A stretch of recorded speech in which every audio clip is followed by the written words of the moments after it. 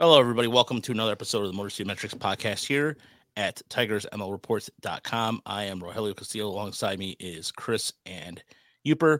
And you can find us on TigersMLReport.com or you listen wherever you listen to podcasts, Spotify, Apple, you name it. There's also iHeart Media is a thing too. So if you partake in that, by all means. And also, please check out our friends over at Bleachers to Speakers on our YouTube channel as they go live every Monday night to recap the Lions. In this case, the loss of the Bears. The Bears really beat them in all aspects, deep defensively, offensively. And so, yeah, you can check them out every Monday night at 6:30 on our YouTube channel. Also, a show announcement for tomorrow on the minor league side of things at 2 o'clock. We're going to have JJ Cooper, the editor-in-chief of Baseball America, will be joining us on the Tiger Minor League Report channel. And Thursday, we have a special guest, but I'm not telling anybody anything about that. Chris knows who it is. Uper knows who it is, too. But more details on that. But it is probably the biggest guest we've ever had on Obama, ladies and gentlemen. Yeah. Harry Carey, ladies and gentlemen. No, but Thursday, I like I said, I don't want to spoil it. Just stay tuned Thursday night, Friday on the Tiger Minor League Report channel. And yeah, just it's gonna be a good time. So I want to give props to the Erie Seawolves and their merch department. They sent over the Marvel Defenders hat, and they also sent me the Howling Red Dead one as well. So the Howling Red one, by the way, is on. You can grab it right now in this shop. So if you go to Erie's Seawolves shop, grab one of those hats. They've got some really good deals going on, and I'm just promoting them because it's the right thing to do, and they've done a great job promoting us. But if you're looking for something for your baseball fan, you got this, and you got the red Howling Diablo one, which I'll pull out here in a second. And check out the Mud Hens too. The Mud Hens got their Marvel one was really cool. West Michigan has, I still think they have some of their hats left, so I'll display those here in a little while. Erie had some kind of special jersey I almost got for my son too. I think I still might get. I know they're running low on them though. They were black and red. They look really cool. Yeah, I mean, one of the highlights of our trips to Erie is always heading into the merch, the store. We do the same thing in West Michigan. I don't go into the Mud Hen shop as much.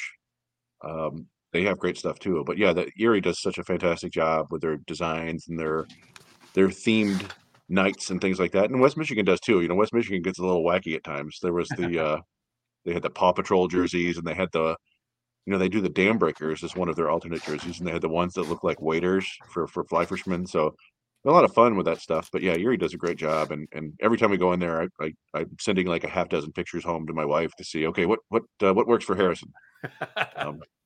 So yeah, check them out. I'm sure you can order them online. Mm-hmm.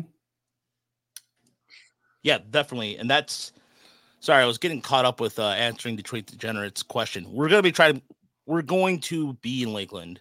So we're going to try to go fund me here shortly in a couple weeks.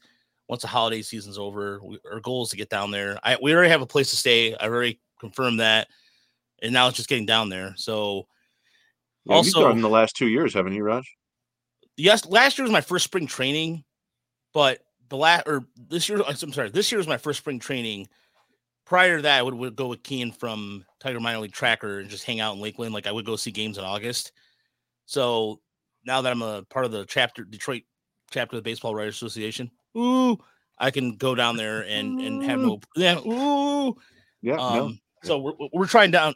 Trust me, Detroit Generate. We're gonna go down there. If we go down there, it's gonna probably be early because I think in early March, I'm traveling for work. I'm traveling to Tacoma in March, and then going to St. Paul in April. So I'm actually traveling for my day job for the first time in quite a long time. So, appreciate that, Detroit Generate. Thank you so much. He said in the comments, he gonna come for a couple $100. That'd be sweet. So we might. I know Chris and I were talking about. I was talking about maybe possibly driving down there, but that is a lot. But it would probably be a rental car. Man. Yeah, it's just one of those things where you can drive down there and then you have your car, but it takes a full day there and back, right? Or you can fly down there and then you have to rent a car, which is kind of a pain too. And then depending on how long you're down there, that adds up. So yeah, I don't know. We'll figure it out. It's one of those things, like, it's nice to get down there at the beginning of spring training because you get all the drills and all the stuff and you have a better chance to interview guys. But then at the end of spring training is when a lot of the backfield games happen, which is more appealing to us as from the minor league side. So we may have to work something out where we kind of have a crossover where we end up, hanging out for like 2 days together, but also, Raj is down there for a week and then I'm down there for a week. But I don't know, we'll figure it out. I haven't gone the last couple of years, but I need to go this year because it's about time. Yeah. And so, by the way, there's is the new Howling Wolves one. So please, that's the jersey they have, dude. They got a jersey like that too. Yeah. The merch person, Christy, is a fantastic human being, and she will hook you up. And also, this was the 30th anniversary West Michigan they had this year. That's a really cool cap. That's probably one of my favorite ones that I collected this year. And so, but yeah, the Marvel Series one, the bat and cannon and all that, go to the Erie Seawolves website and tell them the Tiger Minor Report sent them over. But let me get this out of the way real quick, too. All the major sports are in action with the college football playoffs ready to kick off and Florida State getting screwed, however you see that. So if you still want to bet on them, though, Bet Online is your number one destination for all your sports wagering, including news for pro football, the NBA, upcoming fights, and NHL games this season. So Florida State and Georgia, you want to bet on that? Go for it. Or you want to bet on the Pistons losing 30 in a row, because that could be potentially happening. Head to the website today to get on the action and see the updated odds for the week. Remember to use the promo code BELIEVE, BLEAV, to receive your 50% welcome bonus on your first deposit. Bet Online, where the game starts. All right. Yeah. And we did take a Greyhound down there. I never understood them. When I see a Greyhound route, they're like car wise, it's like 22 hours. Well, like a Greyhound, it's like 2 days. Yeah. Amtrak. I've taken an Amtrak before. My dad used to take the Amtrak to Chicago when he worked in Ford in the 80s. And I've taken the Amtrak in Baltimore too. That was kind of sketchy. But yeah, I wouldn't mind a train. I think trains are cool. I really do. I like the idea of just not having compare that to a plane where you feel like you're kind of sardined. I can't imagine what kind of circuitous route we would have to take to get from, Ann Arbor, Detroit to Lakeland, Florida via train. It would. I think we'd been in like Portland, Maine at one point. I don't know. Yeah, I never understood that. Like it would be like some sort of like I don't know if you ever seen Midnight Run with Robert De Niro and Charles Grodin, but it would just be something like that. Yeah, they ended up in Amarillo, Texas at one point, and then ended back in Chicago. So, and by the way, I was confirmed that there is more jerseys on the way, Yoop. So very nice. So just as a heads up. Yeah, 23% off all Marvel products this week. So all right, enough plugging and getting into what we want to talk about a little bit. So the Tigers re-signed Andrew Chafin, and Scott Harris spoke to the media today. I missed the call because I was preoccupied with Thursday because I was around the same time I found that out, and I totally blanked out. Oh my God, I was so excited about our guest for Thursday that I missed the call. It was like 3:30. But anyway, and Harris mentioned him being a high leverage reliever. Of course, that news is the biggest news of all. No, I'm just joking. I mean, the Shohei Ohtani stuff. Gentlemen, let's get into that because that's, I mean, don't get me wrong. I like the move for Andrew Chafin. Makes a lot of sense. Gives the Tigers a veteran lefty and shores up the absence of, I mean, you know what? I'm going to miss Tyler Alexander only because he can start and do a couple things, but I'm sure they'll find somebody like that eventually. But no, having a familiar face back in the bullpen is good. Yeah, it's a 1-year deal with a second-year option, right? And it's entirely affordable. It was at 4.5 for the first year, then maybe 6.5. There's some incentives based on innings pitched and stuff like that. Not going to hurt them at all if it doesn't work out. And he had a bit of a rough year last year. The main issue was he seemed to be walking more people than usual. Yep. And I don't think you just suddenly start walking guys, right? Like if you've thrown a decent amount of strikes in your career, it just seems like something that was probably mechanical. I like the odds of fixing mechanical issues with the Tigers pitching crew. Chris Vedder, Juan Nieves, and Robin Lund. I think they do a pretty good job with that. And also, sometimes when you're a pitcher and you start walking guys, especially a reliever, you're walking guys, you might be more inclined to just kind of, not necessarily, you don't want to throw fastballs like over the heart of the plate, but sometimes you kind of have to if you're not locating well. And I think as a reliever, you can basically get your numbers skewed by 4 or 5 bad starts or bad outings, I should say. And I think that happened with Chafin. I don't know if he's going to be as good as he was the first time around or as he was with the Cubs before that, but to me, it's just kind of an upgrade over Joey Wentz, right? And that isn't to say that's not to say that Joey Wentz won't make the club. He's out of options, so it's but and he's got pretty good stuff. He was okay as a reliever last year, as opposed to being a starter. But without signing Chafin or another lefty reliever, Wentz was basically their only other left-handed relief option. It was Tyler Holton and Joey Wentz. That's all they have on the 40-man because as Raj mentioned, Tyler Alexander's gone. So it's a slight upgrade there at least.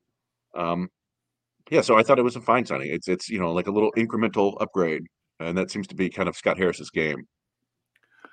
Well, cheap, short contracts for the bullpen is the way to go.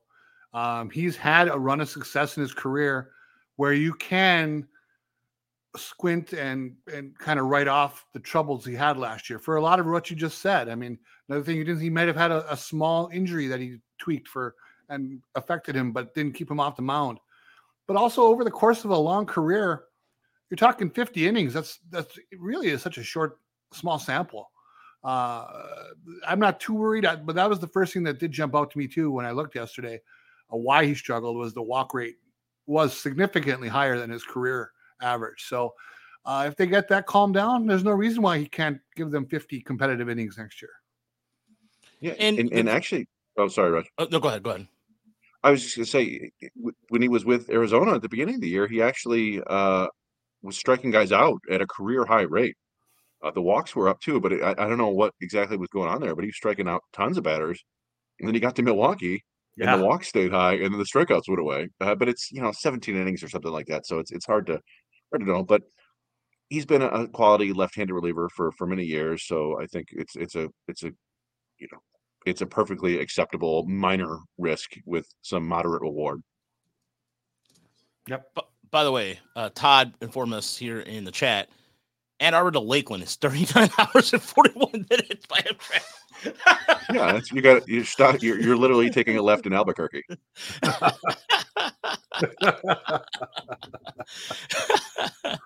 Well, you get to see the country. Yeah. I mean, it would be fun if you're not in a hurry. It might not be bad if you have a sleeper car, but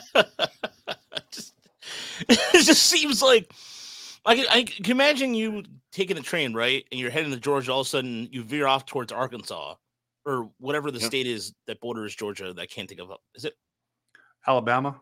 Sorry, Alabama. Yeah, certainly go to Alabama for no reason. Oh, we got to stop at Tuscaloosa. Why? Oh. Yeah. So, yeah. Oh, man.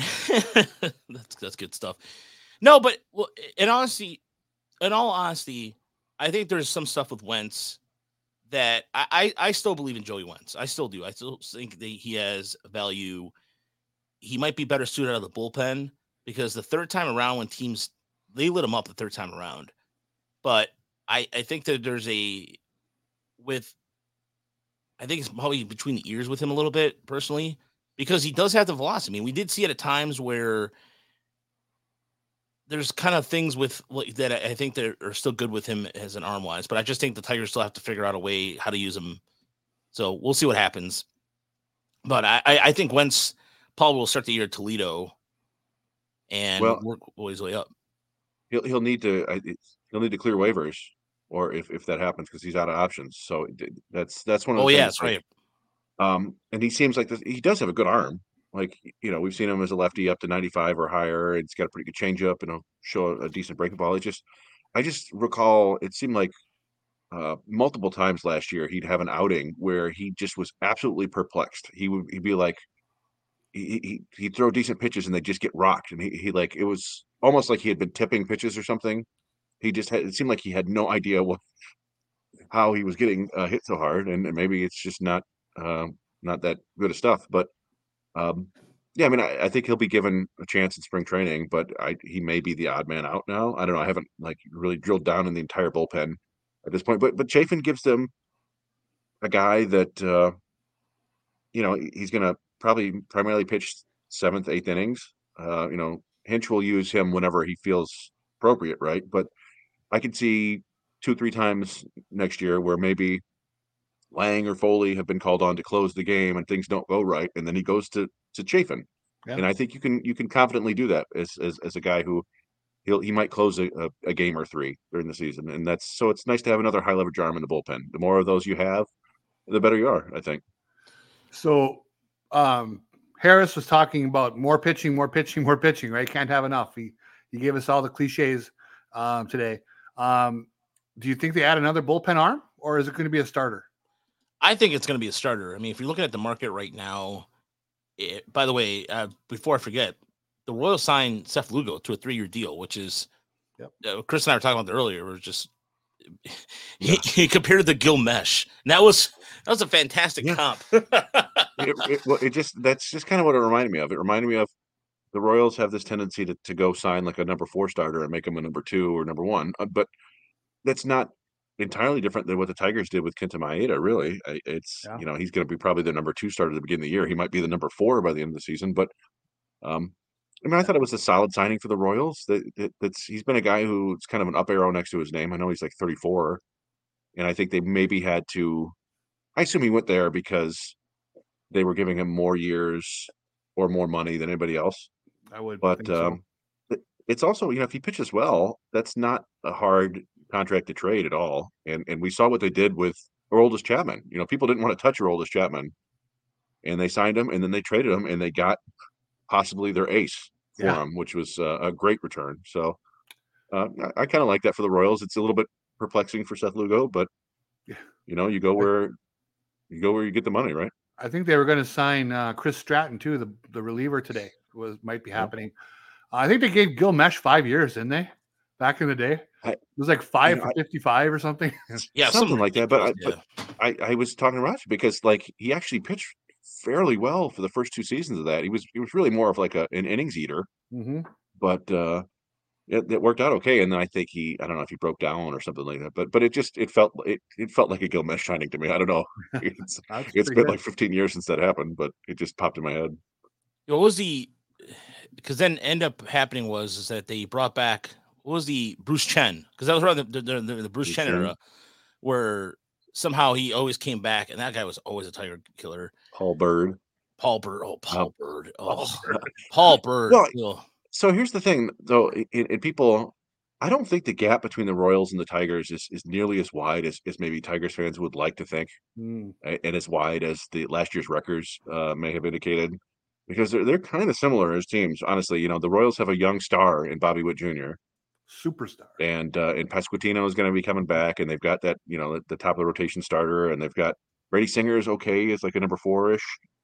So I think they maybe don't have the depth the Tigers have, which is saying something because the Tigers don't have a lot of depth. But you could make the case that the Royals, the Central's just wide open right now. Anybody going for it a little bit, you catch some luck, you might win the division with 85, 86 wins. So I good for the Royals for spending some money.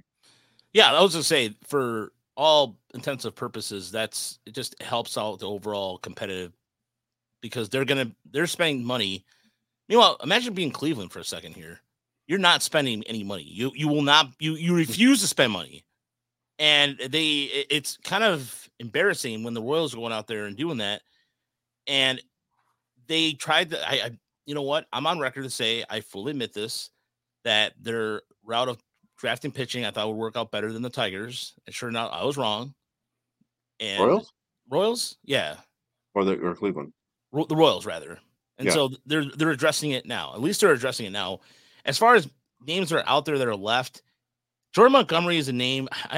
For some strange reason, between Jordan Montgomery and Michael Wacha, I feel like one of those names could end up as a Tiger. I only say that because I think having Jordan Montgomery gives them a lefty, or if they don't get the Japanese pitcher Imagata, which I love. That would be awesome. The Tigers really like him a lot, but so does every other team every other team out there. So everything, it looks like Montgomery's price tag, just every time I see an article, it goes up a little. So I just don't know if the Tigers are going to play in that ballpark. Yeah, if you're Montgomery's agent, I don't know who it is, you're probably pushing for the same contract that Erod got. Sure. Yeah. He's got experience pitching in New York and in the World Series and stuff like that, and he's lefty and he's pitched well. Now I think Jack Flaherty. we think the Tigers are in on Imanaga, but beyond that, I don't expect them if they don't get him, and that does seem kind of like a long shot at this point. I think you're right. You mentioned Jack Flaherty. I think it's going to be another Michael Lorenzen 1 year kind of reclamation project style. I keep coming back to Alex Wood all the time. I don't know if that was he was he had a funny tweet about watching the Ohtani saga and like how he was like refreshing his Twitter feed every 20 seconds just trying to find out what was going on. So but yeah, I think it's going to be a Flaherty type somebody who they think they can fix up a little bit and maybe get a decent return on, or maybe just make him a quality back end starter. So, but I do think they're going to sign another arm.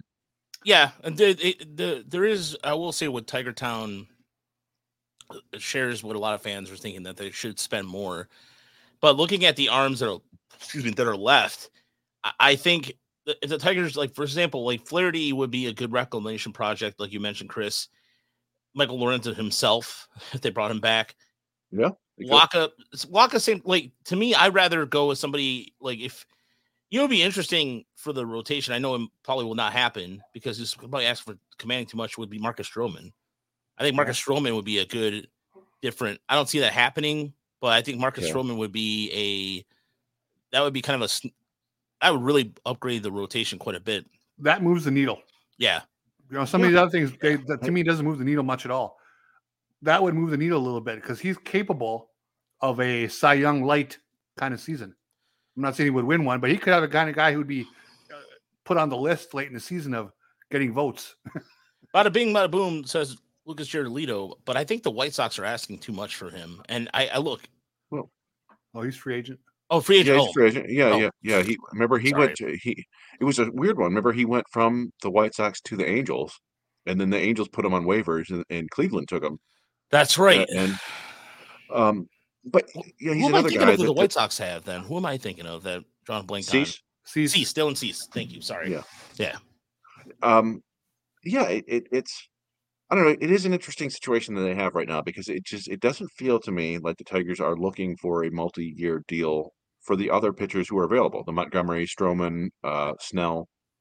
Those are probably, and it might be missing somebody other than Imanaga, but there's no real reason not to, other than they have kind of the small handful. I guess handful's 5. A small group of pitchers on the cusp of the big leagues or already at the big leagues. Gibson, Long, Olson, Madden, Flores, Montero, all these guys. Job probably comes up at some point this year, if not next year. So it's a little bit reminiscent of kind of their situation at second base, third base, where they could add one of these guys, but they don't necessarily want to block anyone who might bring them cheaper value and or more trade value if they get some experience in the big leagues. I'm less convinced of that from the pitching side. You could always use more pitching, and Scott Harris said as much. So I guess I shouldn't dismiss that offhand right now. I just it's just one of those things. I don't know. It was at Tiger Town, about Illich spending more money. There's just nobody from a position standpoint to spend money on this year. It's not good. It's not a good crop of hitters outside of Matt Chapman. You're not going to spend a lot of money on anybody. There's a guy on the market who had a 341 on base percentage last year with 36 homers. Crickets about him. Bellinger? No. Who am I thinking of? Gurriel Jr. JD Martinez? No. Justin Turner, who had 36 home runs last year. Think about in space. Astros. The blank system. Alpha Centauri? Yeah. Jorge Soler. The solar system. Soler. Well, yeah. Well, I mean, that is interesting because he is a right-handed bat too. Pretty much a DH. You can put him in the outfield, right-handed power, but that's a guy I think that people are expecting. The Marlins didn't give him a qualifying offer, right? Or did they? And he turned it down. I think they.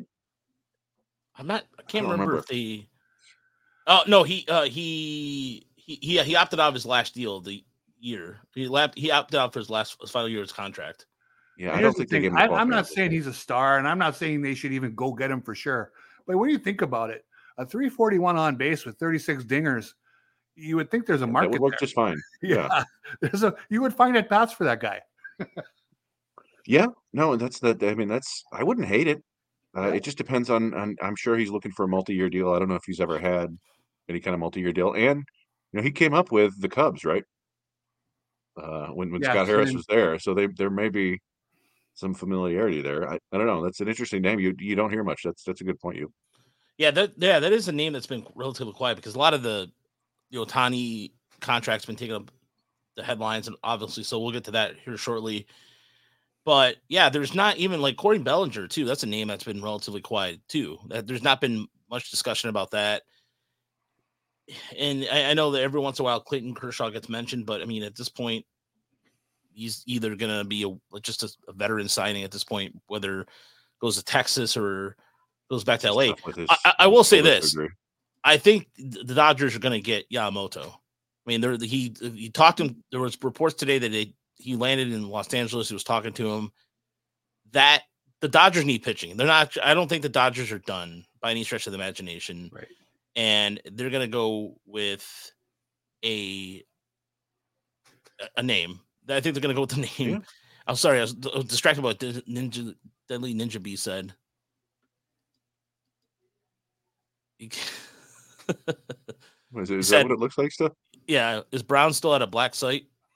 I have most of my lights on. I just don't want to have the light on here because it's too bright. But yeah, but I was distracted by that. But no, but I think the Dodgers are going to either potentially trade for an arm, or I mean, they could be in the Dylan Cease sweepstakes too. That's a team that maybe comes out of nowhere for that.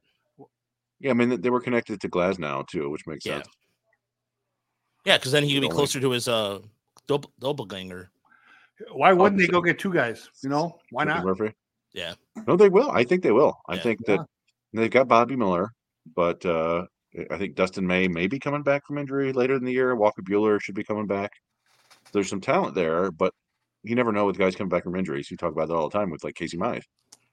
Yamamoto I think would be a fit. You assume he would want to play with Ohtani. You don't know though. I guess there could be something where like I want to make my own mark. But it wouldn't shock me in the slightest if he signs with them. And then you sign him, trade for Glasnow, and suddenly you have a pretty formidable rotation. Somebody stalked his Instagram, and apparently he's following Mookie Betts and Shohei Ohtani. So there's people out there that do this. I mean, I mean, then again, we can't talk because we just did that. Chris just did that recently with a Tiger signing a. Yeah, I hate to do that. I don't like to do that to like find out what minor leaguers are doing or what's happening in their personal lives. But get married, I don't care about that. When with the international signings, and I think it used to always be you go to MLB Pipeline or Baseball America and they say, oh, so and so is interested in the Dodgers, which meant that he'd already signed a deal with the Dodgers, right? Like it used to always, and I think for whatever reason, Pipeline stopped doing that. They're like they don't say that anymore, but with like 15, 20 guys in the Pipeline top 50 international list, they're just wearing like an Atlanta Braves hat. You're like, okay, I think he's going to sign with the Braves. And so I just went through the rest of those top 50 guys looking at their Instagram. Like, okay, are any of these guys? And the one kid was wearing the Tigers hat, the Tigers shirt, and Tigers shorts. I'm like, okay, I think he's going to sign with the Tigers. Yeah. And Nestor Miranda, there may be another signing or two. I just felt like something that was easy enough to do that didn't. I don't know. Maybe it's creepier to do that with these kids, but I felt like if that's their profile picture, it's probably a decent guess that they're going to be signing. So absolutely. But again, that usually, we talk about these guys when they sign, and then we don't hear from them for another 3 years.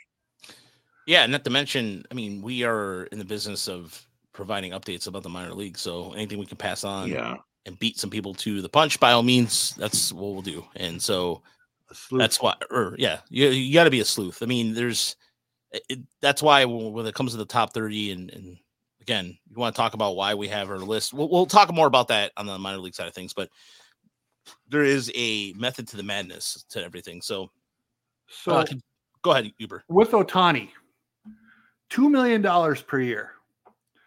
Nothing illegal about it. People are saying it's not fair. It's got to be fixed, and maybe it does need to be fixed in the next go round of the collective bargaining. But right now, it's totally legal. Really, a masterstroke for the Dodgers, right? I mean, it's beyond a grand slam for them. They have to be just stoked about this. Well, apparently the Giants were in on Ohtani too, but they instead went and got their second target, which has one of the best baseball names of all time, Hung Ho Lee, the Korean outfielder. Hung Ho Lee. Yes. That's seriously that is the fact that I'm impressed that I slowed down enough not to stutter his name. I'll take him back because that's how cool his name is. Hung Ho Lee. Signed to a 6-year deal with an option out after 4. 113 million, I think about 19 million a year, which is that's a lot for a guy Korean guy. That's a lot of money. That's pretty good. It has to be. I would assume like at least from his initial contract, I think Shin-Soo Choo ended up with a pretty sizable contract from the Rangers, but I don't know if that was. I don't even think it was more than that. But that's an iffy one because the projections there are. He sounds like more of like a contact, average power, average speed type of hitter, and then San Francisco is not a great place for hit for power. So, but I mean that was a fun contract. But yeah, the Ohtani thing. I agree with you. Like when that happened, I was like, I feel like something's going to change at the next CBA. But I like for the life of me, I couldn't figure out who would be pushing for it because the players. I don't think the players. Maybe the player side, like, hey, this is you're not getting his full value. But again, like people have worked it out, and if you, I don't know how you exactly term it, but $68 million in 2033 is the equivalent of like $46 million this year, they think, something like that. So he's still getting like $460 million, right?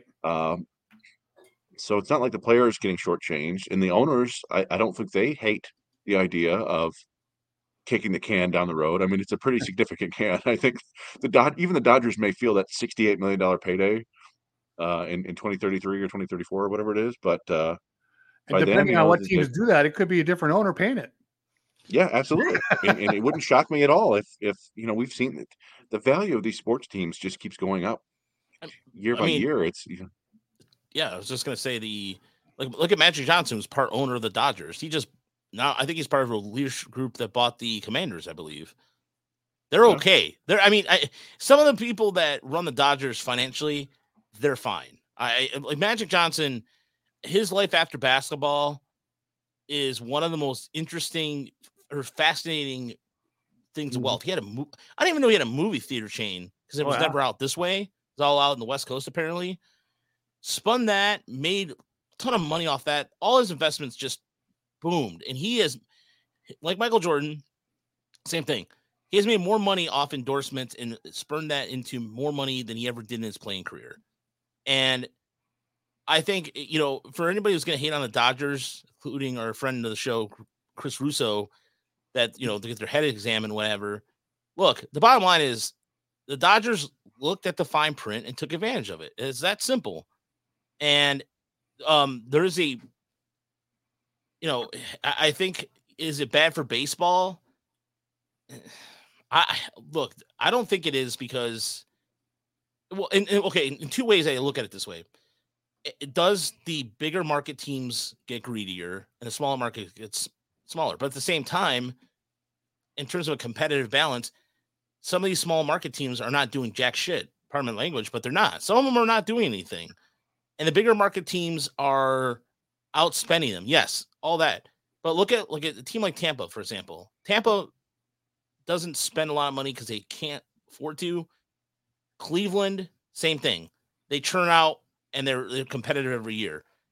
It's not good enough for some of the fans because you're right. It's not good for the fans sometimes because they get so close, but they don't win it. I mean, the Guardians came close, lost to the Cubs, and the Cubs were due.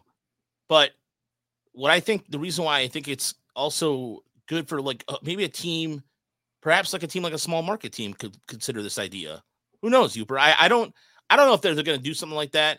And this is where old BK comes in, and this is where this exactly it.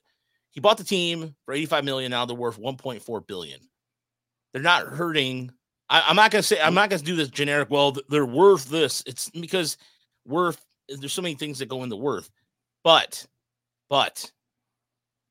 you have to wonder, Uper, in certain, like in terms of if it's whether it's bad for baseball in a sense.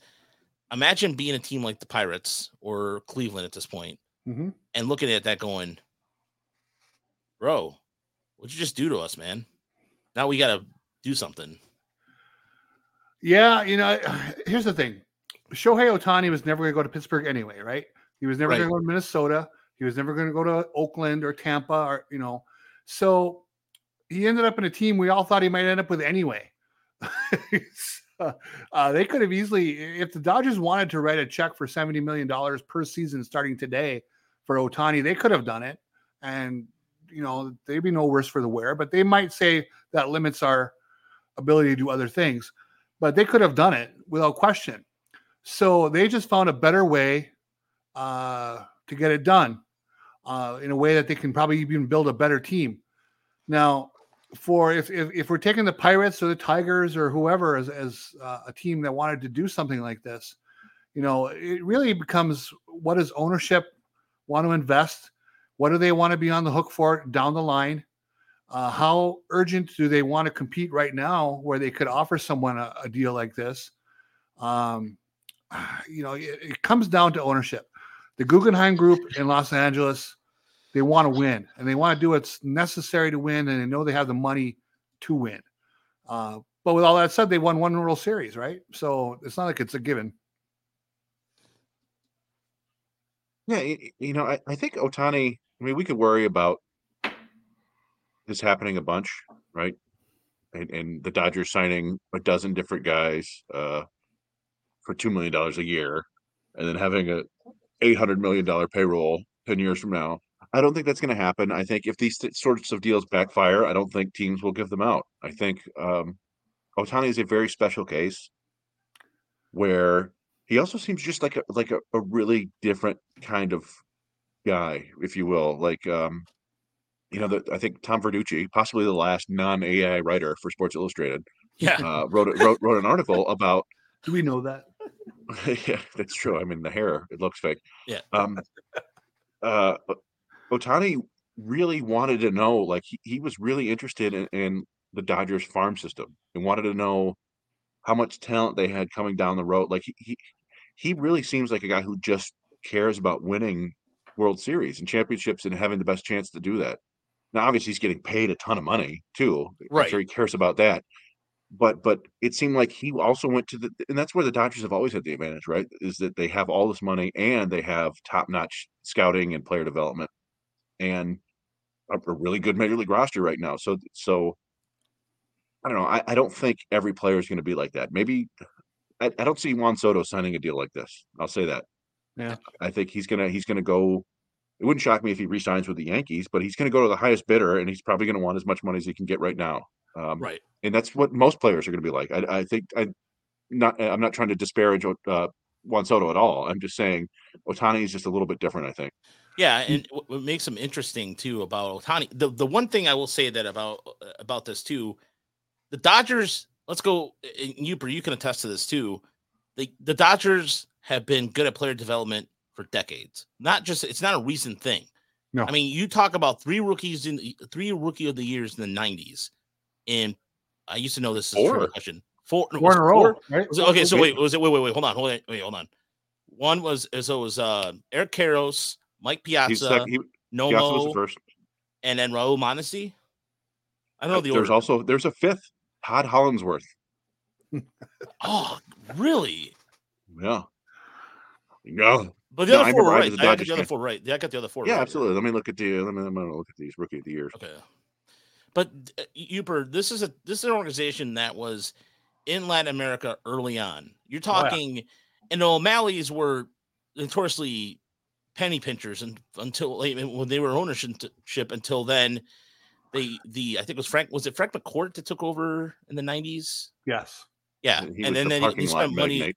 Yeah. And then they spent a lot of money and then it just went frivolous. But the Dodgers, for like maybe 2 seasons in the 2000s, lost their way with player development, but went back to that formula because they know how to do it better outside of maybe I would say the Cardinals. I mean, historically speaking, the Dodgers have always been really good at that. Well, it's funny you say that, right? Dodgers and Cardinals. Who do they go way back in time? Who do they got in common? Oh, Walter O'Malley. Tricky. Yeah, Brad right. Tricky. Tricky. Yeah. And it's so amazing that he basically started both of the traditions there, and it's carried on to this day in one shape or another. So I'm looking. Yeah, and 92 was Eric Karros. Eric Karros, okay. 93 was Piazza. 94 was Mondesi. 95 was Nomo. 96 was Hollinsworth. It was broken up by Scott Rowland of the Phillies. And I feel like did they get another one? Didn't Rick Sutcliffe win a Rookie of the Year there?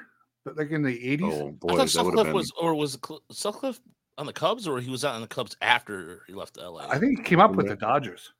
I'm looking. We got at what point? Valenzuela, Steve Howe. Yeah, so they had a 3-year run with Sutcliffe in 79, Howe in 80, and Valenzuela in 81. It's insane. And here's the thing about those crazy Dodger teams in the late 70s. They would develop their starters through the bullpen. So David Stewart, who ended up being successful in Oakland and Toronto, Bob Welsh. Mm-hmm. Bob Welsh was a guy. He was a Park native. Rest in peace. Also, Eastern. He went to the same school Chris did, Eastern Michigan. That's right. Yeah, he's a former Huron. Yeah, Hurons, not an Eagle, Hurons. But no, and something that Michael brought up too in the chat, and old BK said it again. Ohtani does have revenue streams the other teams don't. Yeah, and that's going to help him down the line, and that's going to help the Dodgers. But he's not hurting for money at all.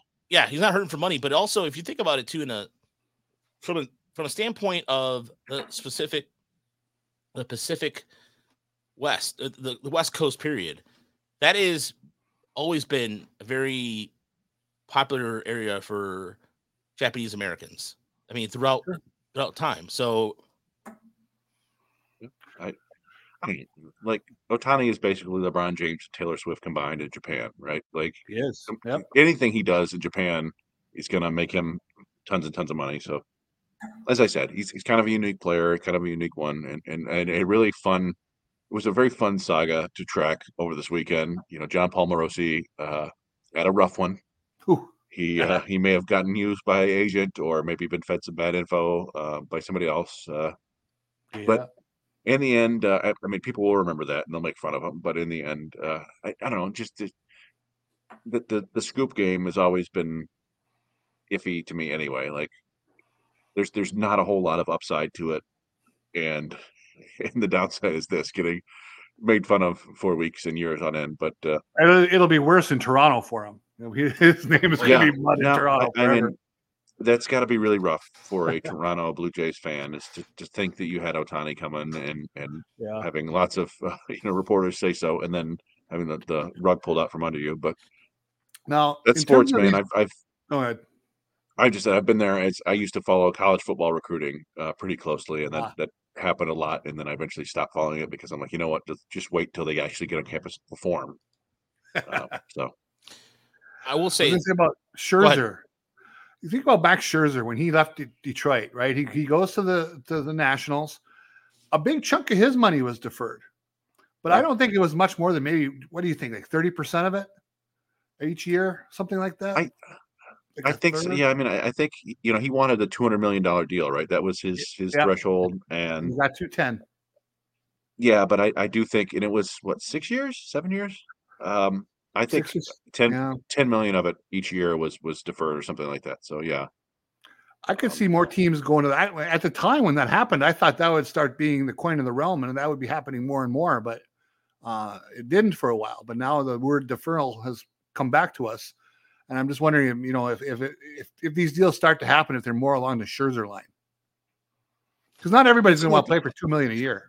Before the Nats were into that, the Nats were very into that, and I think they even offered maybe even Harper and Soto deals like that. By the way, you know what's funny? Somebody mentioned in the chat about it being mentioned. Jeter Downs going to see he was DFA'd today. I actually had it in my notes that he was DFA'd. That would be interesting as a second baseman for depth purposes. Jeter Downs? Yeah, Jeter Downs, who was let go by Washington. By the way, the Nationals signed Nick Sindell recently. So, but I found interesting. I'm sorry about Chris. Oh, nothing. It just Jeter Downs makes you think of the Mookie Betts trade, which Verdugo, Jeter Downs. Who else did they get? Anybody? I mean that I don't know. That's what I'd be endlessly upset if I was a Boston Red Sox fan that we had to get rid of Mookie Betts because of money. Yeah, when they basically comical to me. Yeah, that's such a weird deal. But what it was strange was Bob Nightingale, by the way, is a hypocrite because he was sitting there calling the whole thing about, the journalists were acting in haste. I mean, this is the same guy who reported that when somebody from the Mets, I forgot who it was, that he reported wrong. So he's been on that train too. So it's the fact that Bob Nightingale was even speaking about it and people were looking for him an opinion about it was just laughable to me. Because I think everybody outside of Passan somehow, when he's not being hacked by some sort of weird, Ethernet coin account, has gotten one wrong. John Heyman had, I think, Aaron Judge to the Giants before he signed with the Yankees, and which is again like that scoop game. It's you're bound to get got at some point. I don't know. I don't see the value in having it before everybody else by like 2 minutes or 30 seconds or something like that. Yep. But fans who get the player are always super excited about it. So there's that. But I don't know. Nightingale is famous for getting things wrong.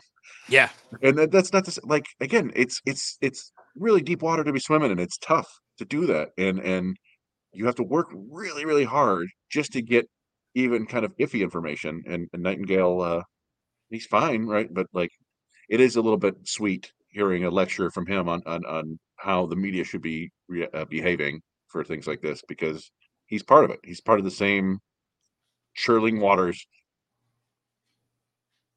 Yeah, he does the same thing. Yes, he does a predatory thing. And I like Steven's comment here in the chat. $1 today is worth more than $1 tomorrow. Time value of money. Well, Tony's made it clear he wants to win the championship more than money. Celebrate the superstar who thinks this way. I would agree with that. I mean, again, hey, we look. And also for anybody, again, this is where, like, it was funny. I saw somebody saying, "Oh, it's just too much money." It's not your money, so why do you care? This is going to ruin baseball. The same stuff that people said when Alex Rodriguez signed that massive deal. No one, what's funny is I don't remember when Aaron Judge signed the deal last year. No one made a big to do about that. Well, I think, he went back to the same team. But no, it's always been the same thing that people said when Darryl Strawberry signed with the Dodgers. It's the same thing people said when Reggie Jackson signed with the Yankees back in 77 or something like that. I don't. The dollar values are astronomical, and ordinary people can't fathom them. But ordinary people can't hit the ball 470 feet and throw 100 miles an hour. Tony can. So tough break for us. Mm-hmm. It's just the way it goes. So I don't know. Like, it's the same with every other sport, right? Like, we see these quarterbacks making $60 million a year. LeBron James is making $50+ million a year. Like, they all make a ton of money because they are terribly entertaining people. Like, we love these sports. It's billions of dollars that move through gambling and merchandise and all this stuff, and they're the beneficiaries, and good for them. What is it? Or was it that Mark Cuban is building a gambling facility in Dallas? Like, he sold the Mavericks, and he still has maintained some sort of level of control, and he's building like a gambling palace in Dallas. I mean, the gambling is becoming a thing. We just did a sponsor. Thanks to our friends at Bet Online, by the way, of course. Bet Online. Yeah, thanks, Bet Online. We love you. Bet Online. No, but they won't take your thumbs. Yeah, they won't take your thumbs. But it's one of those things where the amount of money that's thrown around, by now, I'm just so used to it. I've just become, if again, it's not my money. Does it affect tickets, prices, and everything? Yeah, and football does, especially the luxury taxes and everything. But the game is really good to watch at home. Honestly, I mean, outside of covering the game, like going to minor league game is one of my favorite things to do. Obviously, I mean, if you look behind me, but but it's still the game. It's they're going to be baseball still hasn't get their shit. Excuse me, they have to get their stuff together when it comes to streaming the game. There's a lot of things baseball still needs to do, and they haven't even gotten close to that. So, but I did want to move on a couple of signings. Gotcha. Sorry, go ahead. No. It's fine. Oh, what was I going to say? Oh, I was just I feel like baseball has been better than the other sports in terms of media stuff. Going back to the Google Film Room or whatever. Like I was explaining to my buddy the other day, like if you want to, you can go find any individual pitch from like the last 6 years, just a single pitch if you want to, which you can't do with NBA or NFL or NHL. You can't go and find every single play that you need to. And MLB Advanced Media was way ahead of the curve. They sold that for billions of dollars to Disney. That's how Disney Plus is here. So I think baseball has done a good job with that, despite having this elderly fan base. And my buddy was the same one I was telling this to. He's like, I don't see baseball. And I'm like, here's the thing: baseball has the oldest fan base, which means they have the richest fan base. So, I mean, we can worry about the fan base going away, but they have the most money to spend. So I think baseball's okay in that regard. And they do need to figure out the RSN thing and all that stuff. But I don't think. I think that they have, as much as we hate Rob Manfred and what he's done to the game and stuff, I think he's on top of that aspect. I think he's not going to let people not be able to see the games. Right. And they'll figure, and knowing him, he'll figure out a way to make more money, whatever they come up with, because that's his main goal. By the way, in terms of baseball or viewership, you're talking about the average age, and I think it's changing now, though. WWE wrestling, the average age was about the same as baseball, 50, because it was the same. Yeah, because what it was is that fans that grew up with the team, that grew up with the wrestlers in the 70s and 80s, still follow it to this day. And wrestling is trying to get a younger fan base, which they're trying to do now with NBC buying WWE and all that. There's definitely some logistics with that, but that's what baseball's struggling with. The same problem as WWE is. So I know when I first saw that study, it was a media study that I read last year at a seminar I was at for marketing. And it was blowing my mind. Chad wants to know any word on when we're getting help to the Tigers lineup. Yes. And OBK answered the question pretty well. Nothing from Chad I listened to a little bit of the audio today from the press conference from Scott Harris. I think they're going to go after pitching, and unless a miracle happens bat wise, that I don't think they're going to get a bat. I don't think they are. I think they're going to be going with what they have and let the prospects fight for positions. So, I mean, go ahead, you. Yeah, go ahead. They had a better offense last year than the year before. Obviously, it could not have been worse, but it still wasn't good. It's not like they were an offensive behemoth that they're bringing back. They're counting on a lot of things to go right to put a competitive offense out there again. And just saying you added Mark Canha to it, okay, that's nice, I guess.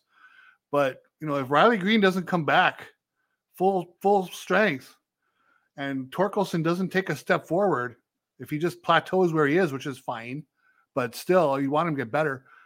I don't know. The fact that they're going to leave this lineup alone and just try to plug kids into it and hope for the best, I really have some issues. I got to say, because, now you're burning year 3 of Green and Torkelson. Now they're a year closer to free agency. And do you really expect to win this year? Maybe they can make a run at the division, but they're not a World Series team by any stretch. Not saying that they could go into free agency and Jorge Soler is going to make them a World Series team, but it could be a team that could win a playoff series, maybe. Yeah, I mean that's my counter argument, I guess, is that the options aren't there.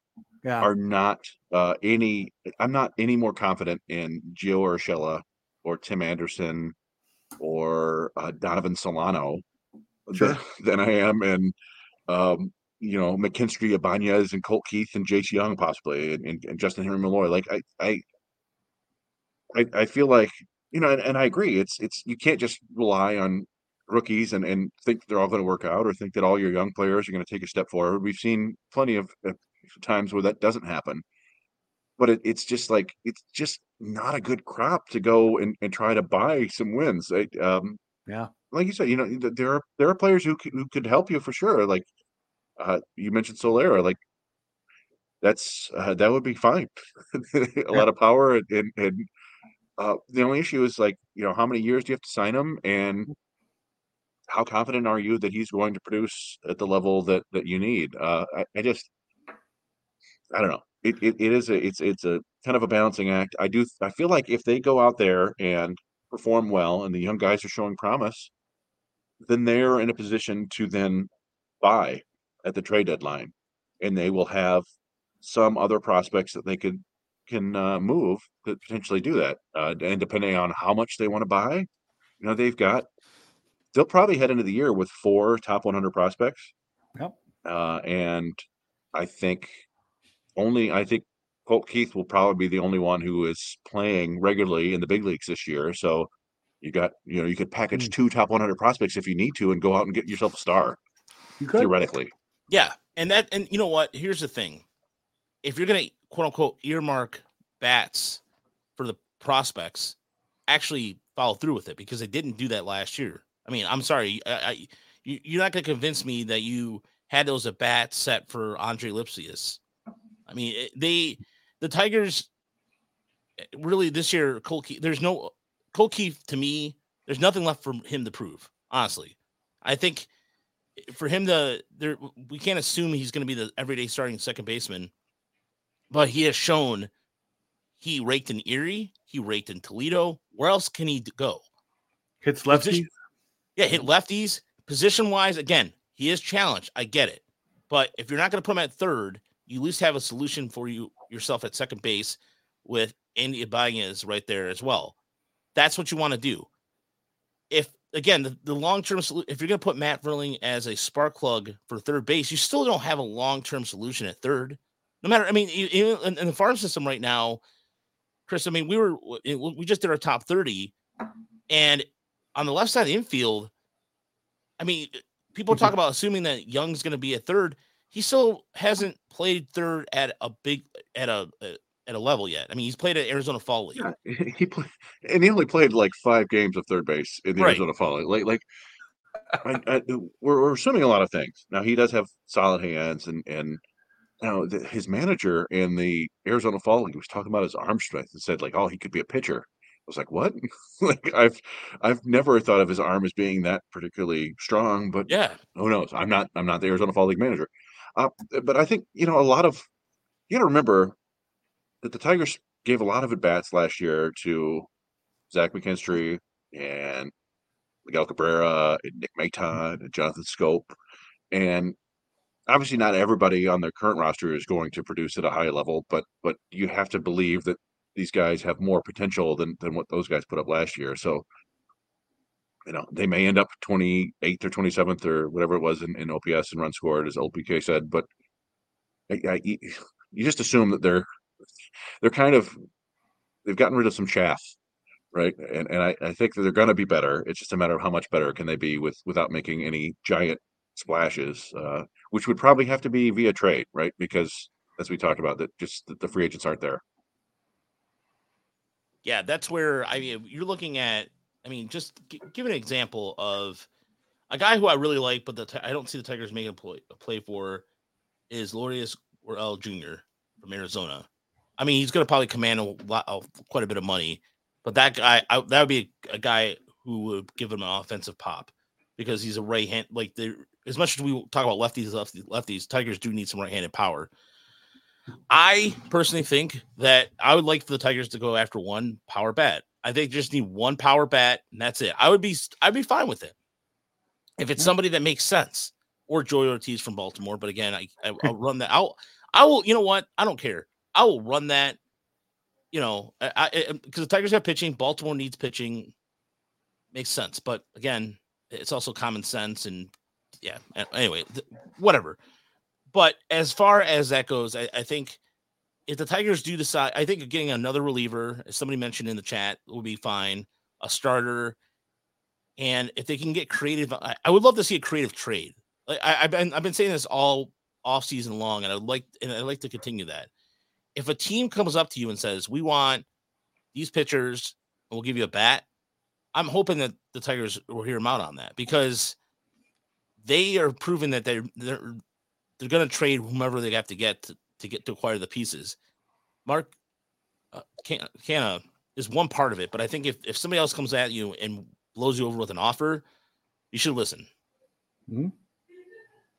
Yeah, I mean, the one thing I guess we've learned from Scott Harris's trades is that he's not afraid to trade relievers, right? Like, which is honestly, if you're going to trade anybody, that's probably the way to go, because relievers have a very short shelf life, and they seemingly pop up from out of nowhere all the time. So that's fine. But at some point, he's going to need to make a more substantial trade, I think, trading prospects for established big leaguers, bigger ones, more than a Blake Hollop for Mark Hanna deal. Well, it's just, what year are they going to transition to making these trades and getting a player that you're going to put into your lineup versus someone you're going to put in Double-A and be happy that he's hitting 320. You know, it's like, hey, we got something. Like I'm thinking about Malloy. You know, so can they get a guy that can put at third base tomorrow? I don't know. Well, I mean, that's what they thought with Maton. Yeah. You know, it's yeah, but even a step above that, you know. You want somebody. I don't know. Yeah, I agree with you. It's more of like an Adames or something like that. Like, not necessarily he's going to set the world on fire on offense, but he's an established big leaguer with multiple years of performance, something like that. More than a guy, yeah, 100%. It'll happen. I think. I don't think they're just never going to trade for somebody like that. I know Tigers fans are all antsy for it to happen, but they did. A reminder: they did fire the GM for a reason. Yeah, and the new GM wants to come in and try to set things right, and you give him a little bit of time. And no question. So far, I think he's done fine. Right? Like they've made a lot of minor moves that seem to make sense. The Maton Vierling one for Soto didn't work out nearly as well as I think everybody had hoped. But again, I don't think they're necessarily missing Gregory Soto that much. He was, he's a quality arm, but they did fine in the bullpen last year. Yeah. It just, the guys they got for him didn't work out as well as you'd hope. Yeah, McCoskey, I mean, I do like what we had McCoskey on last week as our bonus episode. And I thought he did a good job of just basically saying that there is small changes that people should be reminded of. But then again, I also think of too is I look at something like it's interesting what the Brewers are doing right now, right? So they signed their top prospect, the number one prospect in all of baseball, in Baseball America. Yep. Jackson Chourio, who, I mean, he was ridiculous numbers for his age. They sent him to an 8-year contract extension. That's saying that's basically getting their market value right there. They're basically saying, you know what, you're going to be our guy. Who's on the roster, Baltimore, or for the Brewers they could trade? Willie Adames. The Brewers are willing to trade anybody. Look, if Milwaukee comes to you, and they've been recent trade partners with the Brewers as of the last couple seasons, I would listen to Willie Adames. I know he plays short. I know he plays the same position as Javier Baez, but I know you got to be creative. That's what I like to see. Be creative.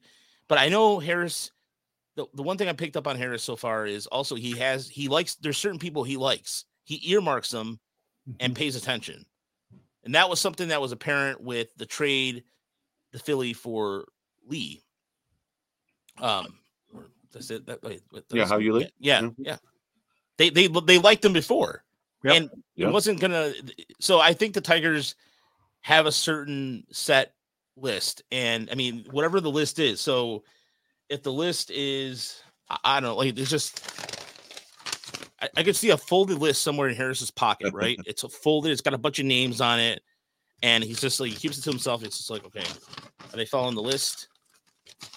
And then only people know about the list. It's a fumbled piece of paper in his pocket. Or maybe it's a stylish, you know what? Never mind. What am I talking about? Oh, yeah, some stylish book like this, one of these little writer books that somehow you go to Barnes and Noble, and because it's got graph paper and it costs $45. My guess it's in his notes app on his phone. Oh, yeah, it could be.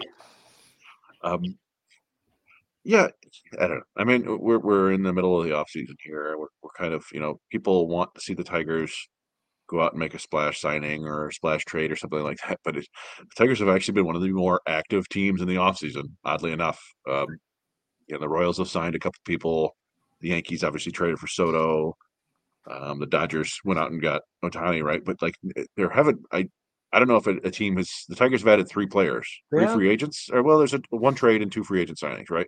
Right. I don't know if there's a team that's done more than that, honestly, so far this offseason. The Reds. I mean, the Reds have done. The Reds have signed. They Candelario. They signed a couple relievers. They signed Nick Martinez and Nick Martinez. Yeah, I don't know if there's been more than 3 for anybody. I mean, you could count like the 5 players the Padres got or whatever for Soto and Grisham, but or I'm sorry, yeah. Well, go ahead, Cooper. Sorry. Well, so but obviously what they've done with these moves, I mean, it's more of a bottom up approach, right? They're kind of fortifying the back end of the roster versus the top end of the roster. So, and that's always going to be less sexy for everybody to watch. And I get it. They're making incremental moves. They're in a division that's probably they can take a shot at even by taking these small moves, as long as a few things follow the right way. So I don't want to sound like one of those impatient people. Spend money. I'm not that guy. I never have been. But I'm just at the point now where Chris Ilitch has to make the investment. He has to decide what he wants to be and where he wants to go. And he has to do that through Harris. So is this not the year? I understand the argument. But in terms of making an aggressive trade, we're going to see, are they going to make small moves with the relievers, or are they going to do something big here in the last couple months? I get the feeling it's going to be small. I don't know. I do like that idea of Edwin Arroyo because based off the fact that Cincinnati's got an embarrassment of riches in the infield. Imagine, I mean, look at being a Reds fan. Let's stop for a second and realize the Reds farm system is pretty stocked, and they got players that are they have to make their decision on players like that. Tigers don't have that luxury right now in terms of from an infield to a certain extent. Not really, because it was something like Justin Henry Malloy really is at the end of the day is going to be a DH or a first baseman, maybe time in the outfield. He's not going to be a third base. But I really think that that's where we're going to be standing right now. Is I think Tigers might do a couple things here before the end of the year, but other than that, I mean, again, I would be shocked. I would love for the Tigers to come out and get a bat. I would, but I just think that I just looking at reading the tea leaves and hearing what we've heard, bats have not been a priority. But then again, Scott Harris also might be just having the best poker face of all time. Like, what if he's fooling us all? What if he's chasing a bat? We don't know. I don't know. Yeah, we don't know. Very true. And that's a good thing, actually. Yeah, we'll find out in time. I don't know. Yeah, I don't expect to see any big splashy signings or anything like that. I do think that when the time comes, Chris Ilitch will be willing to spend. And that's just based on what happened with Vilas last year, right? Like they spent a decent. They didn't go all the way in on Carlos Correa, but they spent a decent amount of money, like enough that you get the right signings for the amount of money they spent on Baez and Erod, and you're in a good spot. Like, Erod, when he was healthy and with the team, he pitched. I think he more than justified the amount of money they gave him. Both of those, I'll always say this. So both of those deals were designed to be short-term, relatively inexpensive deals if they went right. Erod's went right. He left town. I think the plan was for him to leave town. I think the plan for Baez in their minds was he'll play 2 good years for us and leave. That backfired on him because that's the risk that's built into those kind of deals. Well, and that is, unfortunately, I mean, that's something has to be part of the calculus if you go and trade. If you trade for a shortstop prospect, Javi Baez is your shortstop. You can move him to second base, but he's his only value right now is basically his above average shortstop defense. Right. If you put him at second base, he might be a plus defender at second base, but it's still not as valuable as being an above average shortstop or a plus shortstop. So I don't know. I mean, you don't want to let that root control the moves you make, but it has to be a consideration because you've got him for 4 more years.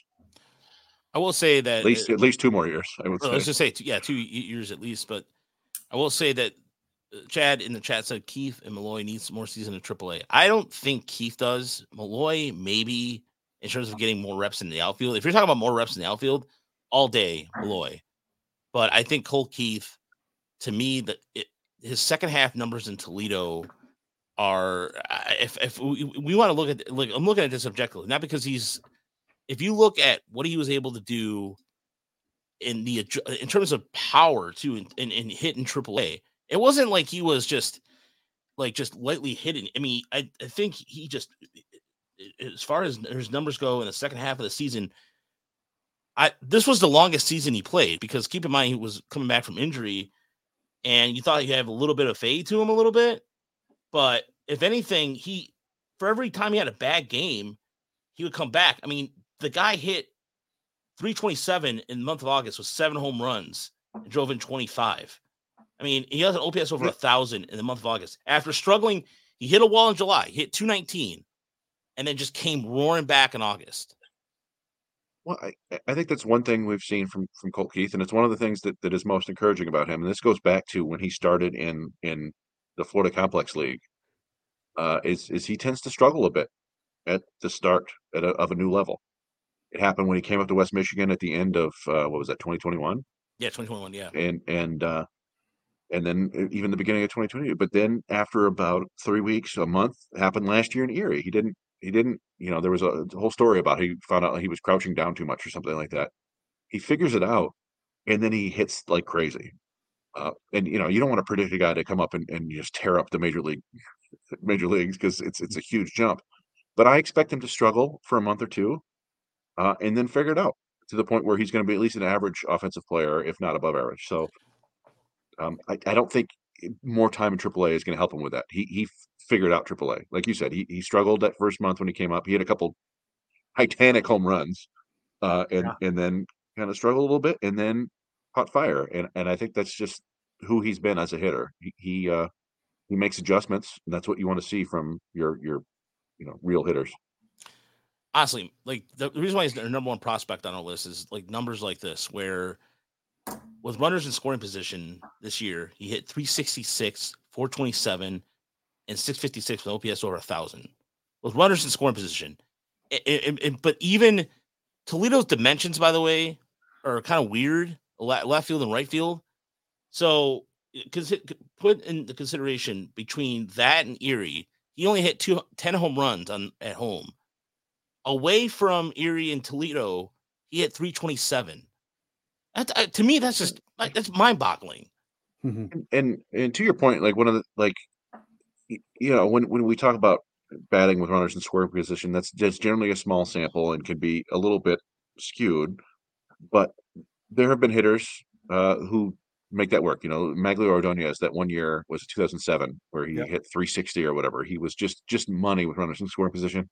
And we've seen Colt Keith, what he will do with runners in scoring position is he will just take the single the other way. Like he won't hunt for the 3-run homer. He'll just knock a guy in. Yeah. And he's done that many, many times because he's got that ability. And I think we'll see that again in the big leagues once he finds his footing. And like I said, I think it's going to take him a few weeks to a few months, because that's just the way it is. And in the major leagues, it doesn't get tougher than that. But I believe in his hitting ability that much. And by the way, just as a sample size wise, that's over 103 plate appearances, runners in scoring position, over 2 levels. Yeah. So, I mean, he was 30, 35 for 103, 36, something like that. Yeah. Like he does. He's got great bat control, and it's a nice bat to be able to add to the lineup. As we talk about, like, he's probably going to play second base. They may, AJ Hinch, they may play him second base against right-handed heavy lineups, and then third base against left-handed heavy lineups. So he's theoretically getting fewer balls hit his way, because they're not terribly confident in his glove, but they're going to want his bat in the lineup. And I can't see anybody. I don't, maybe if he falls completely flat on his face in spring training, they might go with like Ibanez, McKinstry, and Vierling. But he was pretty damn good in spring training last year, so I think he'll be fine. Yeah, and I do think he'll start opening day. Yeah, I think he will start opening day. I think so. I think so too. I think he will be the opening day second baseman. He will win in camp. Same thing. In spring training last year. I mean, I witnessed sitting there with the beat writers. All of a sudden, Matt Manning goes up to pitch, and Cole Keefe smokes it. Absolutely smokes a curveball that didn't do much, and just smoked it to right field. It was a shot. It was like, no, I think it was center. I'm sorry, it was deep center. It was still, it was a massive shot. And that's the thing. Like, look, for how long we've been doing this and how long we've been watching prospects, I can say this with 100% confidence. I have never seen a guy hit as well in the minor leagues at all levels in the Tigers minor league system than Cole Keith. I have not. I mean, Riley Green had his struggles here and there. Same thing with Spencer Torkelson. But Cole Keith has been the most consistent with power, with average that I've ever seen. I mean, we were pretty early about having him number one. And Baseball America had Max Clark, and rightfully so. Baseball America can do whatever they want. JJ, we're gonna be talking about that with JJ Cooper tomorrow. Yell at him. Yeah, what's wrong with you? Cole Keith should be number one. No, Cole Keith is the Billie Jean of our list because he's been on there number one. He's held number one the longest because Riley Green, maybe if we've, what, have we kept track of that, Chris? We did. Well, that was, I think, in between our iterations of the Tigers minor league report. So we did a top 30 or top 25 for Motor City Bengals. Oh yes, we had Riley Green. We had Riley Green ahead of Spencer Torkelson, which was against the grain at the time. Yes. And then we came back with the Tigers minor league report, and I don't think we had Keith number one to begin the year. Yeah. But it may have been Torkelson or Green at that point. They might have still been eligible for prospect lists, but by the middle of the year it was Cole Keith. It's like, who knows? You never know. There've been many can't miss hitters who missed. But we feel really confident in Cole Keith's ability to hit, and we think that the Tigers feel the same way about him, and it's just a matter of him going out and doing it. Your final thoughts on Keith, because you did see him in Iowa, right? Oh yeah, I've seen him play. Yeah. My hope is they just let him, even if he struggles, just put him at second, leave him there. I mean, even if he's hitting 090 on April 20th, big deal, right? Let him play, let him go. I think that if they put him in the lineup on opening day, that means they're hopeful they can score a draft pick if everything went perfectly. That would always be pretty handy. But I think that I agree with what you're saying. In all the years, especially this side of the century, right?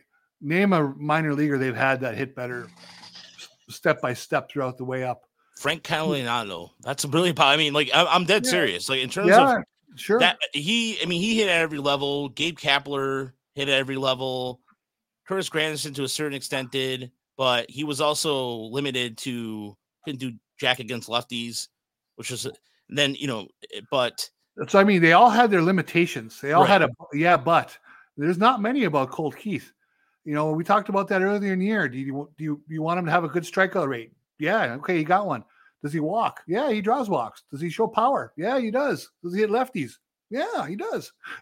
So there's no reason to hold him back, barring, even if he had a slow spring training, who cares? He's still one of their 10 best guys, probably. Put him in the lineup. Yeah.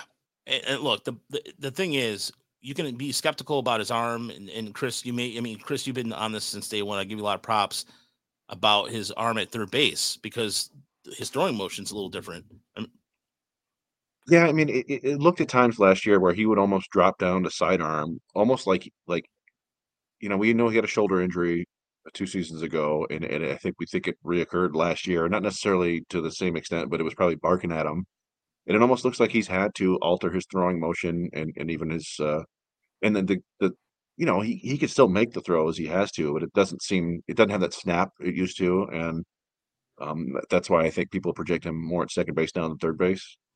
But yeah, I mean, I think he'll be fine. Maybe below average defensively, but hopefully the bat makes up for it, and you can get away with that at second or third. And here's the thing, right? We all agree. I mean, we all agree defense is important. No one's downplaying the importance of it, right? You got to have guys who can catch the ball. But fact of the matter is, if he can hit, he'll play. And I really believe the same. They really should take the same with Malloy. If the guy's going to hit, they got to let him play, right? He's going to put his way into the lineup because the team as a whole can't hit. If you can hit, you should play. Yeah, it's a little bit tougher with Malloy just because I know of the outfield situation and how poor he was at third base. He was worse than Maton was when Maton was sent to Toledo for playing bad defense at third base, also for not hitting. But yeah, no, I tend to agree with you. If these guys can hit, bring them up to the big leagues, and they got plenty of time to practice and try to get better on defense in the big leagues. So exactly. So, by the way, I'll leave you with this moment of zen from the Baltimore Orioles, because John Angelos is becoming the lol cow of the show. It used to be Jeffrey Loria, the former owner of the Expos and Marlins. Well, congratulations. John Angelos is heading to that department. So the Orioles have a list of wants for understanding what they're trying to do right now with the governor and the $600 million plus plan they're trying to do. So this is what John Angelos wants. He wants complete control of how the $600 million is spent through the elimination of the stadium authority's statutory role and making sure the stadium is maintained in a manner designed to extend its useful life. All right. Okay. Elimination of authority-ran procurements and the resulting protections for minority business enterprises and prevailing wage through the dismantling of the authority's statutory role in owning and maintaining Camden Yards. Okay, so you also want to all right. Elimination of the Board of Public Works role in approving how the state dollars are spent. In other words, he doesn't want any authority to tell him what to do because that's what he's used to. A development agreement that essentially gives the Angelos family control of the significant portion of the Camden Yards complex for 99 years. For 99 years. Wow. Even if they sell the team. That is what kind of dick? All right. Wow. Well, wasn't there word last week that they were looking to sell? Yeah, there's been word about that. By the way, and there's two more things too. A below market rent on the development properties and no upside for the state, leaving it all with the downside risk and more money through at least $100 million operating subsidiary over 30 years. What a wow clown. What a clown. Wonder how much of it he'll get. And, meanwhile, the Ravens just announced upgrades to their MT Stadium. And, yeah, and I think, I'm not sure how they're fronting that, but, So, anyway, I'll leave you with that. One thing I heard tonight, did you see the breaking news on Wander Franco? No. No, I was curious about what's been up with him. He traveled back to the Dominican, and the word on that is they feel the investigation must be over, and he's not going to get charged because otherwise he never would have went back. Interesting. Yeah. Yeah. So I would think not. Right. So now they're thinking that he went back, so he might be getting cleared, or maybe he settled with somebody over there, And that's. I've always kind of felt it is maybe as bad as this sounds. I always felt like that was something that was probably going to be resolved with money, one way or the other. So then it'll be a matter of what does MLB want to do to him, if anything. Yeah, and it depends. Yeah, I guess it depends on what they find. I know the Julio Urias investigation is wrapped up, so I would imagine that his is coming soon too. And if it feels like he'll probably be suspended. Well, he missed 25 games last year. The first person I read about is thinking about, is that going to be, they're going to give him that as time served? I think they will count that toward time served. I would bet that he gets another 50 on top of it, or a half a season or something like that. But yeah, I mean, it depends. It also depends on what details come out. Like even, if they can keep this under wraps, and maybe that's 25 games is enough. If the details come out and it's particularly damning, then I could see Major League Baseball going pretty, a big suspension. But yeah, I know that's that kind of the Rays were quick to remove all the signage featuring him, and it looked pretty rough. So, well, I mean, it's the one player they finally decided to invest major cash in, and this happens, which is horrible. And if he did it, it's awful. So, but it's a big story. It's a big story. It doesn't get a lot of press. I mean, that's a fairly a possible big star in baseball, sidelined by something ugly like this. I mean, the Julio Reyes situation too. They're trying to clear him right now. I mean, that's a name that Urias. Yeah, Urias, did I say Rodriguez? I didn't. I hope I didn't say Rodriguez. No. Urias to the Dodgers. He had a second domestic violence incident, I believe, in public. Yeah, it was pretty ugly, and they removed things pretty quickly. And so I'm just wondering if he's going to have to go to Korea or something along those lines and pitch. But that would be a name that right now would be on top of anybody's list. But real quick, the John Angelos called the governor on last Thursday, to reiterate that they are not intending to sell the majority stake in the Orioles. So according to a couple sources. Okay. But yeah, I mean, too bad. You look, for all the complaining you can talk about Chris Ilitch and all that, at least you're not John Angelos. No, John Angelos put an announcer on the mat over. You were the laughing stock of everyone in baseball because you told your broadcaster who was pointing out how they were not winning in Tampa and they started winning. That is to me. I thought that was an Onion article. It was one of the most worst, one of the strangest and stupidest stories I've ever read. Yeah. In 2023, if we're doing a 2023 wrap up for the podcast this year, I'm putting it on my good, the bad, the ugly. It's on my ugly. It's the best of my ugly because that whole thing is ridiculous. So, all right. So there it is. Michael, thank you. Forgot Michael's a Baltimore native. The Ravens and Orioles have access to $600 million funds from the state to upgrade. The Ravens had plans to approve for upgrades, while the Orioles want more than $600 million to create his new revenue streams. What a dick. Seriously, what a dick. Just come on, man. All right. On that moment of zen. On that note, thank you for listening to the podcast. We appreciate it. And if you are not busy tomorrow around 2:00, we are going to have the editor-in-chief from Baseball America, JJ Cooper, on the Tiger Minor League Report. And he joins us at 2:00 to talk about his top 10, the Baseball America's top 10. And we're going to do if we're going to do a worst owners, we should do a poll for that later. That's actually, you know what? We'll probably do something like that for that. But then Thursday, like I said, special guest. It's I cannot wait to tell people on this, but it is probably it's our biggest.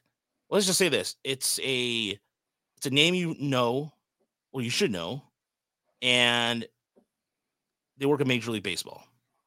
That's all I can tell you. A molder of talent. Yes. So that's all I'm going to say. And look, if it was Scott Harris, I would say something, but I imagine Scott Harris. Andre Brower? No. Yeah, Andre Brower died. Yeah, a couple hours ago. No. Yeah. Oh man. Sorry. Well, that's a bummer of a way to end the podcast for me. He was fantastic actor. Definitely. Homicide. His picture will be on the in memoriam thing at the Oscars this year, no doubt. Man, what a bummer. Yeah. Wait, is it that guy from Brooklyn 911? Yeah. Oh man, really? That Homicide. Sucks. He was. Oh man, he was so good in Homicide. No, Michael, thank you for. Michael's the pillar of this our podcast. He's been a long time listener and always does a good work. It just pops in, Rip Hyundai. Is your role in Yeah, Glory? that's a bummer. Man, that sucks. Oh yes, absolutely. Yeah, that's an iconic role. Yeah. I only know him from Brooklyn, from Brooklyn 999. I did watch Homicide a few times, but Homicide is kind of the precursor to The Wire. He was okay. David Simon, and it's about the Baltimore Homicide Department. It's a terrific show. Yeah. So, he made that sucks. I mean, he was also he was in Glory. That's right. With Denzel Washington and Matthew Broderick. He was the guy with the glasses in Glory. Oh yeah, he's good in The Mist. Oh, The Mist, man. There's an ending for you. Oh God, I love depressing movies, and that is one of the more depressing endings of all time. Yeah, not to spoil it for anybody, but in the book, it's very similar to the book ending too, which is But anyway, all right. Like I said, stay tuned for the minor league report the next couple days. We got some prospect reports coming out tomorrow and Thursday and Friday. So, until then, we'll talk to you soon. Good night, everybody. Good night. Good night.